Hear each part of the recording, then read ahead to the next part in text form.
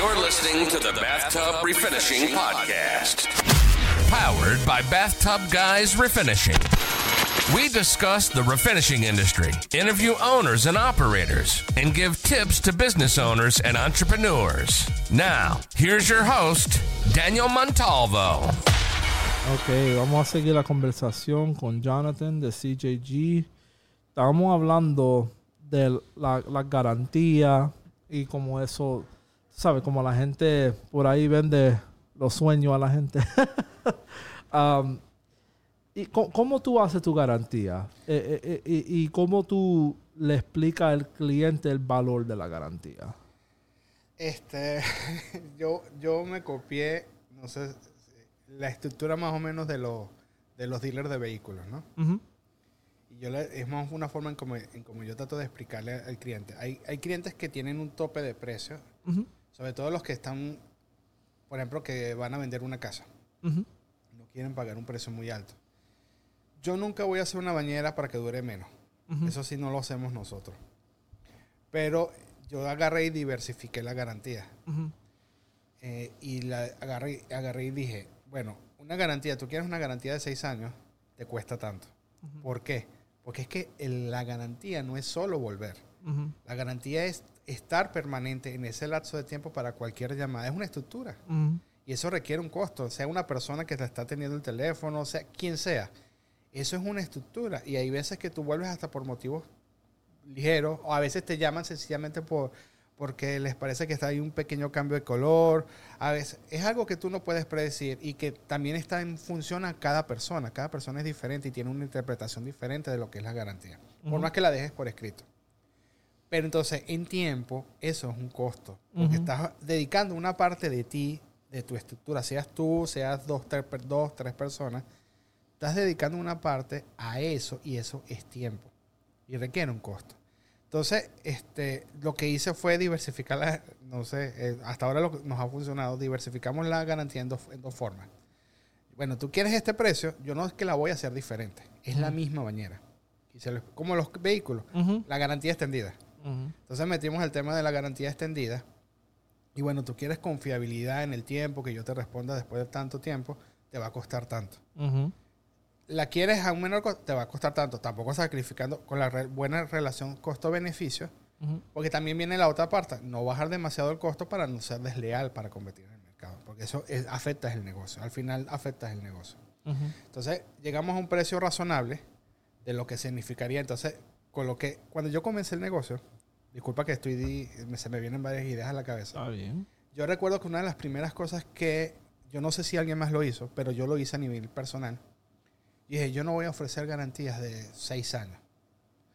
Porque es que me parece que yo no sabía cómo vender una garantía cuando yo no tenía ni un año en el mercado. Uh-huh. Entonces yo dije, no, yo voy a competir, yo voy a agarrar y voy a bajar la garantía a 2 años. Eso fue lo que hice. Uh-huh. Y ese entonces es mi garantía base. Uh-huh. Yo ofrezco una garantía de 2 años que es la misma bañera. Claro. Con esa hemos venido trabajando, solo que ahora ofrecemos la garantía de 6 años y llegamos hasta los 6 años. O sea, colocamos el tope. De pronto más adelante, porque es un tema de seguridad, de que tú puedas realmente responder las expectativas del cliente, porque eso te lo dice el tiempo. O sea, las cantidades de garantías que hay en el año, por qué ocurren. Entonces, eso lo vas aprendiendo en el año. Si tú no conoces eso, ¿cómo tú puedes ofrecer una garantía de por vida? No puedes. No puedes. Eso te lo da un negocio. Eso lo sabes, un negocio que tiene mucho tiempo en el mercado. Entonces, el tema de la garantía la seguimos ofreciendo, pero la llevamos hasta un tope de 6 años, por lo menos es lo que estamos haciendo nosotros. Y ofrecemos los dos precios. O sea, el precio base con la garantía de 2 años y el precio con la garantía de 6 años. Y hasta ahora nos ha funcionado. Hay gente que elige la garantía de 2 años porque están haciéndolo, es un realtor, o porque están haciéndolo para vender la casa. Y eso funciona. Igual el trabajo para nosotros es el mismo. Uh-huh. Es exactamente el mismo. Pero hay gente que decide escoger la garantía de 6 años porque hay mercado para todo. Eso también lo hemos visto. O sea, hay gente que quiere tener la seguridad de contratar una empresa que le haga un trabajo que dure toda la vida. Así no estén toda la vida en esa casa, pero hay gente que lo quiere hacer. Uh-huh. Entonces, eso es un poco lo que hemos hecho con la garantía. Pero volviendo al punto original de lo que representa todo el concepto de la empresa. hasta el precio, la formulación del precio depende de todos esos factores y no es solamente pintar una bañera, porque pintar una bañera lo hace cualquiera. Uh-huh. Pero ofrecer todo esto que es transversal, que el tema de la garantía, el tema del antes, el durante y el después. Tener seguro, seguro, pagar taxes, tener una estructura, todo eso. Website, todo eso. Es lo que hace la diferencia. Uh-huh. Eso es lo que hace la diferencia. Y hay gente que sabe escoger eso. Hay clientes que buscan con ese criterio. Uh-huh. Y eso es lo importante. Nosotros cambiamos a una garantía de por vida porque yo estaba viendo que yo cambié el proceso un poco de nosotros y empecé a usar un producto que se llama Crosslink, que lo vende la compañía Topcoat. Lo aprendí por ti en un podcast. Mira, ese producto es tan bueno. El primer año que nosotros lo usamos, nosotros en el año entero teníamos 15 llamadas para atrás en un año. Y bajó. Y nosotros antes era como 50 o 60. No es que los productos eran malos, pero es que cuando tú trabajas en volumen, uh-huh, a veces cosas pasan. Uh-huh. Y eso es la única prueba que yo necesitaba. Yo también lo probé aquí. Le pasé, tú sabes, la navaja a ver si... Y eso es tan fuerte que se pega que yo me siento cómodo haciendo eso. Te da confianza. Yeah, y mira, si alguien de verdad me llama en 70 años, o llama a la empresa en 70 años, y quieren que se le pinte la bañera otra vez porque tienen la garantía de por vida, ok. En realidad, yo sé, como una persona educada, que leo, los americanos se mudan cada 3 a 5 años. Después que ellos se muden, ya el problema no es mío. Uh-huh. Pero el que de verdad quiera probar que lo de la garantía está bien. Si alguien me quiere llamar en 20 años y decirme, mira, ahora se está dañando la bañera, ok, está bien. Tú sabes, para mí, en este punto, a mí me hace más sentido cobrar más porque yo tengo más overhead y más cosas, pero también darle algo de valor al cliente. Y para los hoteles y eso, yo no hago eso. Porque los hoteles son demasiado descuidados. Ellos usan químicos que no se pueden. No le importa. Tú se lo puedes decir a todo. No le importan. Tú le puedes dar por escrito. No le importa. Le puedes dar un video. Yo lo he hecho. Y no le importa. Entiendo. Y parte de la razón es que ellos usan una compañía de staffing donde ellos cogen gente sin papeles. Uh-huh. Y ellos le dicen, mira, te vamos a pagar tanto. En vez del hotel coger gente sin papeles, uh-huh, ellos cogen una compañía. Uh-huh. Le pagan a ellos como $10.99. Uh-huh. Y ellos usan la gente que no tiene papeles. Uh-huh. Y ellos limpian 17 cuartos. Una persona. Tú sabes, ¿cómo no van a cortar la esquina? Es correcto. Ellos van a usar la cosa más fuerte para limpiar todo, man. Correcto. Y ellos lo niegan, pero yo lo he visto. Yo tenía un problema con un hotel y a mí no me importa hablar de eso porque, mira, yo soy una persona que yo soy honesto. Nosotros estábamos trabajando en un hotel para Universal, que Cabana Bay. Había un punto donde las bañeras se estaban poniendo amarillas, que ese material de Midwest no se pone amarillo. Eso tiene algo allá adentro que es aliphatic, que eso es algo que lo ponen a la resina para que no se ponga amarillo. Y yo nunca he tenido problemas así. Es porque estaban usando un limpiador de Ecolab que tenía amonia. Okay. Y la amonia quema. Eso es lo que ponen en, tú sabes, la acetona y eso. Uh-huh.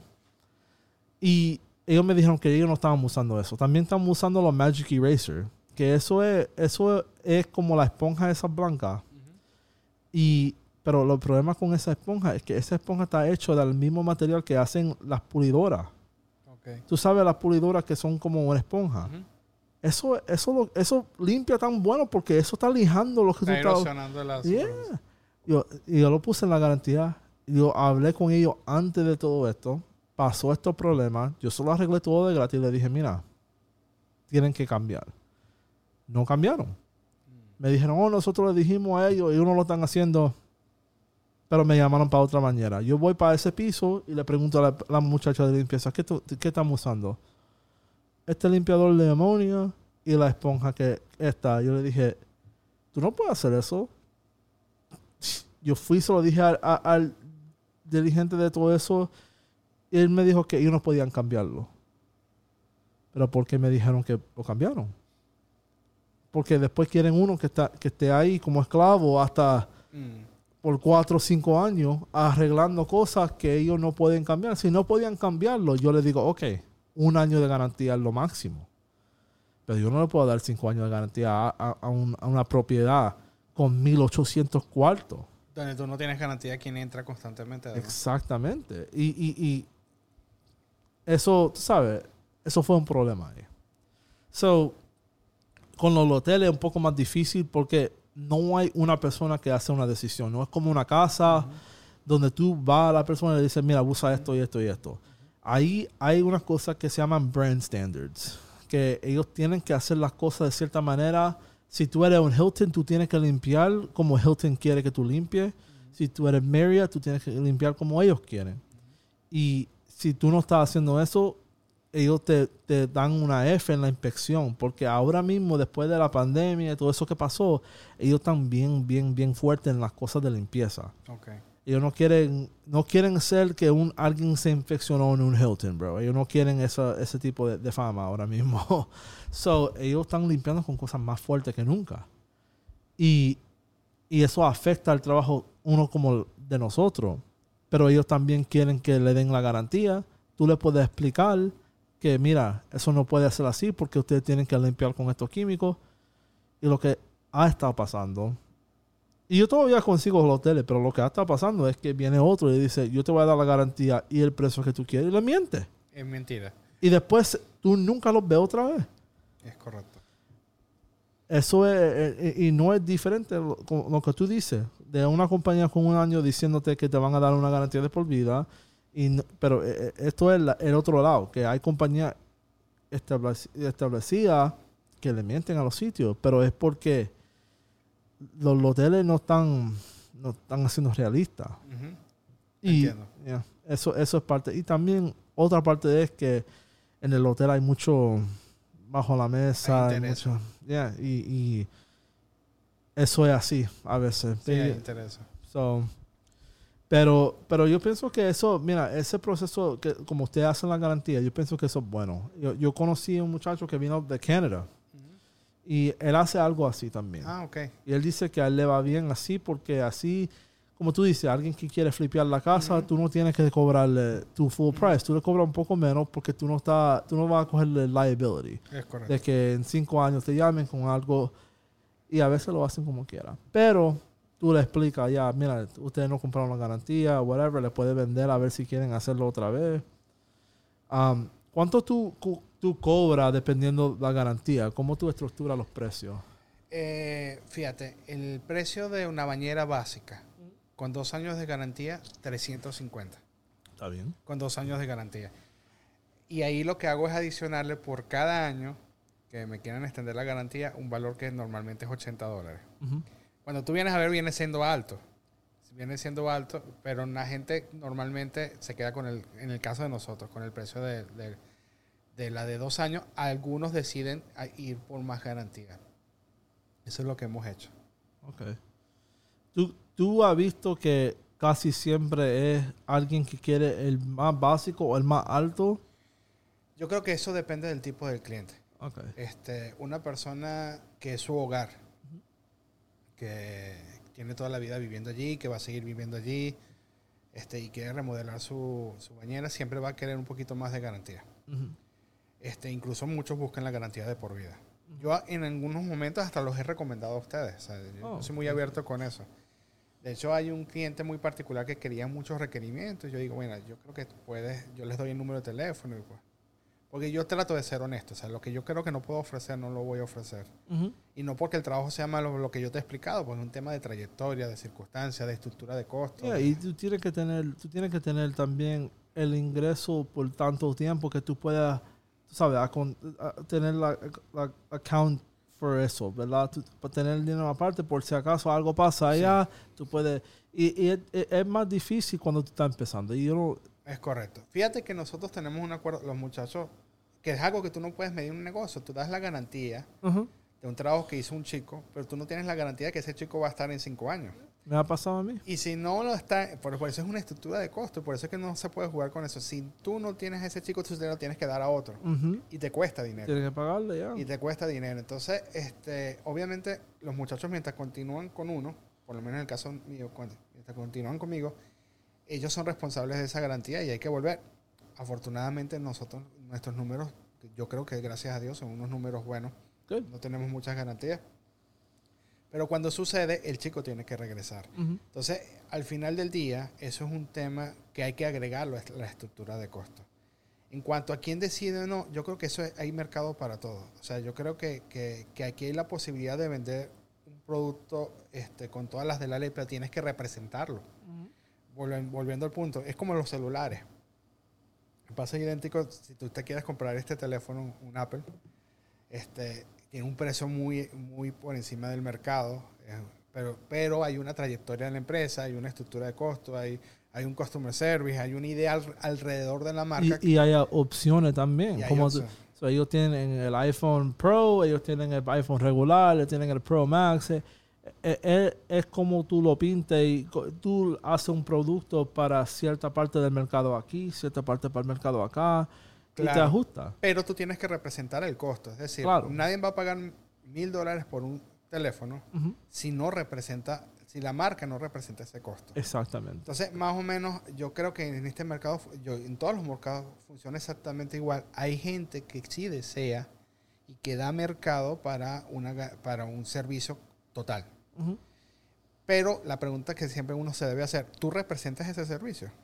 O sea, ¿tú estás preparado para ofrecer? Eso es lo que al menos yo me pregunto. Yo creo que yo todavía no estoy preparado, lo digo honestamente, para una garantía de por vida. Y no porque nuestro trabajo sea malo, sino que requiere conocimiento. Eso que tú me acabas de decir, por ejemplo, del crosslink. Yo lo enseño ahorita. Disculpa mi pronunciación. El crosslink. Eso es conocimiento. Eso es el know-how. Disculpa mi pronunciación nuevamente. Pero eso es un valor agregado que tú tienes y que por eso tú puedes ofrecer tu servicio de cierta manera. Volvemos al caso. Una persona de 1 año, y ahí es donde yo, muy educadamente, siempre le vendo la idea al cliente. Señora, porque me han dicho, mira, a mí me ha pasado que yo ofrezco el tal precio. No, hay alguien que me lo está haciendo a mitad de precio y me está ofreciendo 5 años de garantía. Y señora, trato de venderle la idea. ¿Usted ha verificado cuánto tiempo tiene esa empresa en el mercado y qué materiales utiliza, por ejemplo? Porque una empresa que tiene 1 año, y esa es la idea que más vendo, o que está reciente en el mercado, o que no tiene empresa, ¿qué garantía tiene usted de que se va a volver después de los 2 años? No tienes garantía. Una empresa que tiene ya cierta reputación, tiene un nombre, que tiene calificaciones positivas en las redes, tú puedes verificar que el trabajo es correcto, o sea, que puede volver. Y allí es la diferencia. Entonces, no hay que abaratar costos. Lo que hay es que demostrar y hacer crecer lo que tiene. Entonces, yo no puedo, porque yo te digo que yo no estoy preparado para ofrecer una garantía de por vida. Volviendo al tema de la garantía, que no es solo la garantía, es todo lo demás. Porque yo creo que mi emprendimiento de 3 años y medio todavía no es maduro para hacerlo. Aunque el trabajo sea bueno, pero es que nosotros no solo pintamos, es todo lo demás. Pero eso es ser honesto, porque en realidad, mira,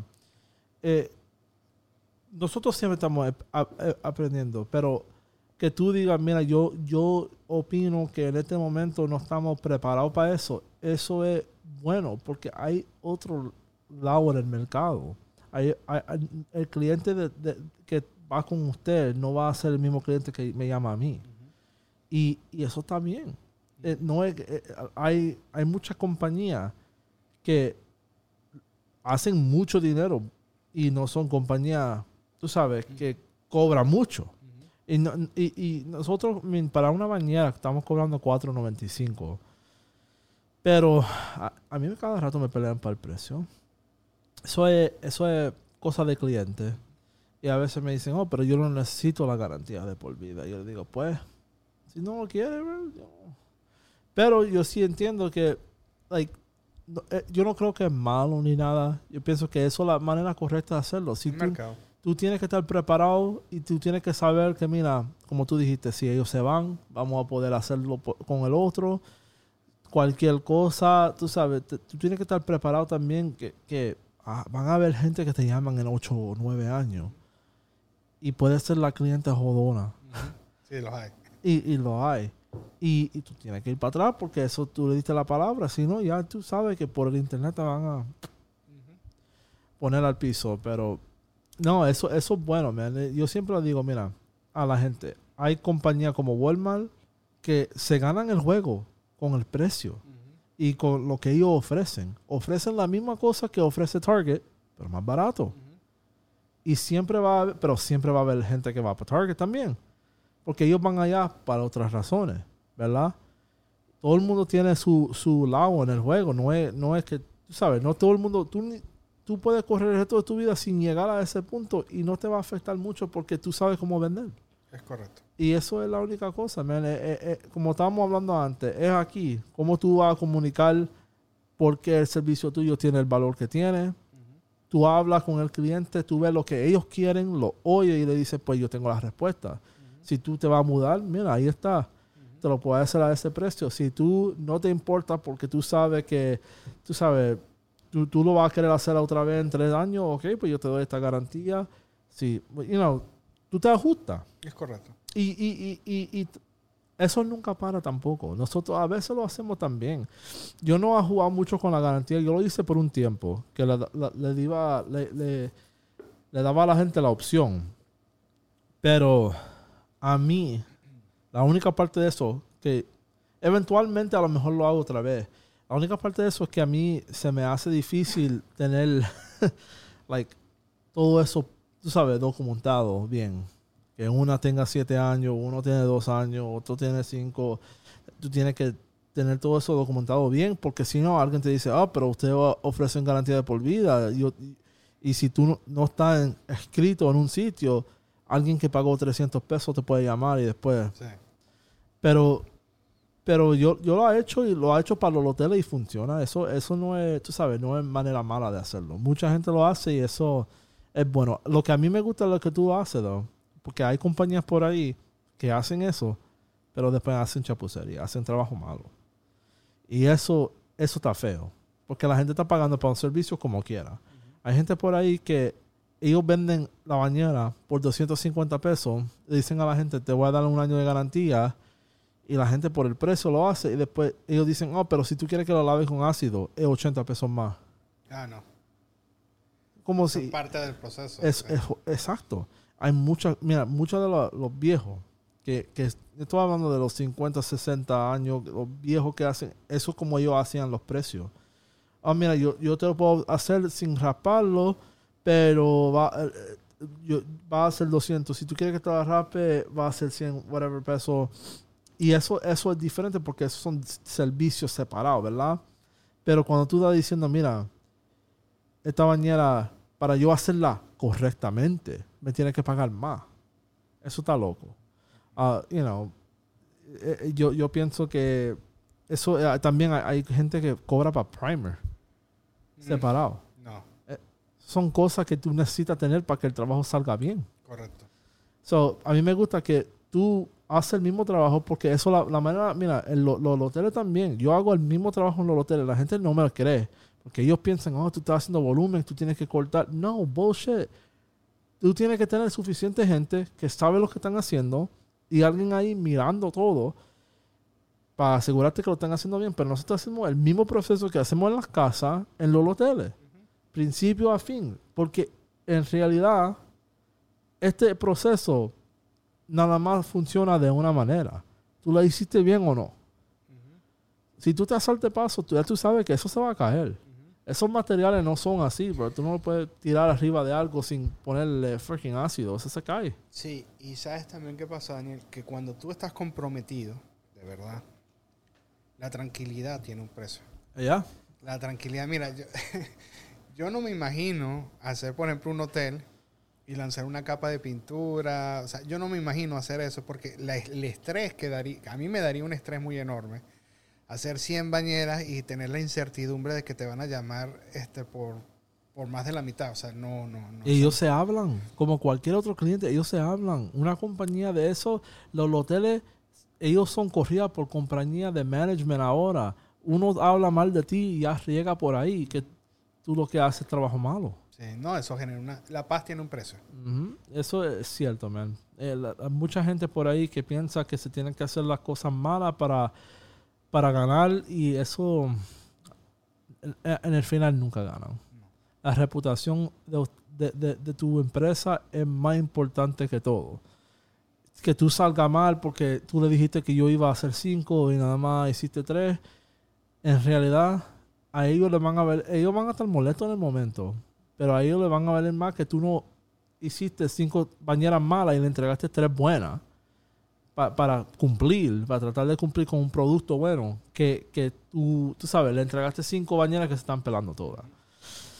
Mucha gente no entiende esa parte. En la parte, yo te iba a preguntar, la parte comercial como tal, apartamentos, hoteles, ¿tú has entrado a algo así? Sí. ¿Y cómo te ha ido? Las experiencias han sido mixtas. Okay. Trabajamos mucho con los complex. Uh-huh. O sea, hay una parte de esa estructura de la que yo te hablo que nos da estabilidad de lunes a viernes, precisamente con los complex. No sé si los pronuncio bien. Uh-huh. Con los complejos de apartamentos. Y en mi opinión, los complejos de apartamentos es un lugar ideal para aprender si quieres hacer cuando quieras hacer las cosas bien, si las vas a hacer bien, porque ahí consigues de todo. Uh-huh. Es el lugar perfecto para aprender, donde hemos aprendido mucho, y si la quieres hacer bien te va a costar, uh-huh, pero vas a aprender. Ahí hay que stripear, hay bañeras que tienen 10 capas de pintura, que las han pintado durante 20 años, o sea, hay de todo.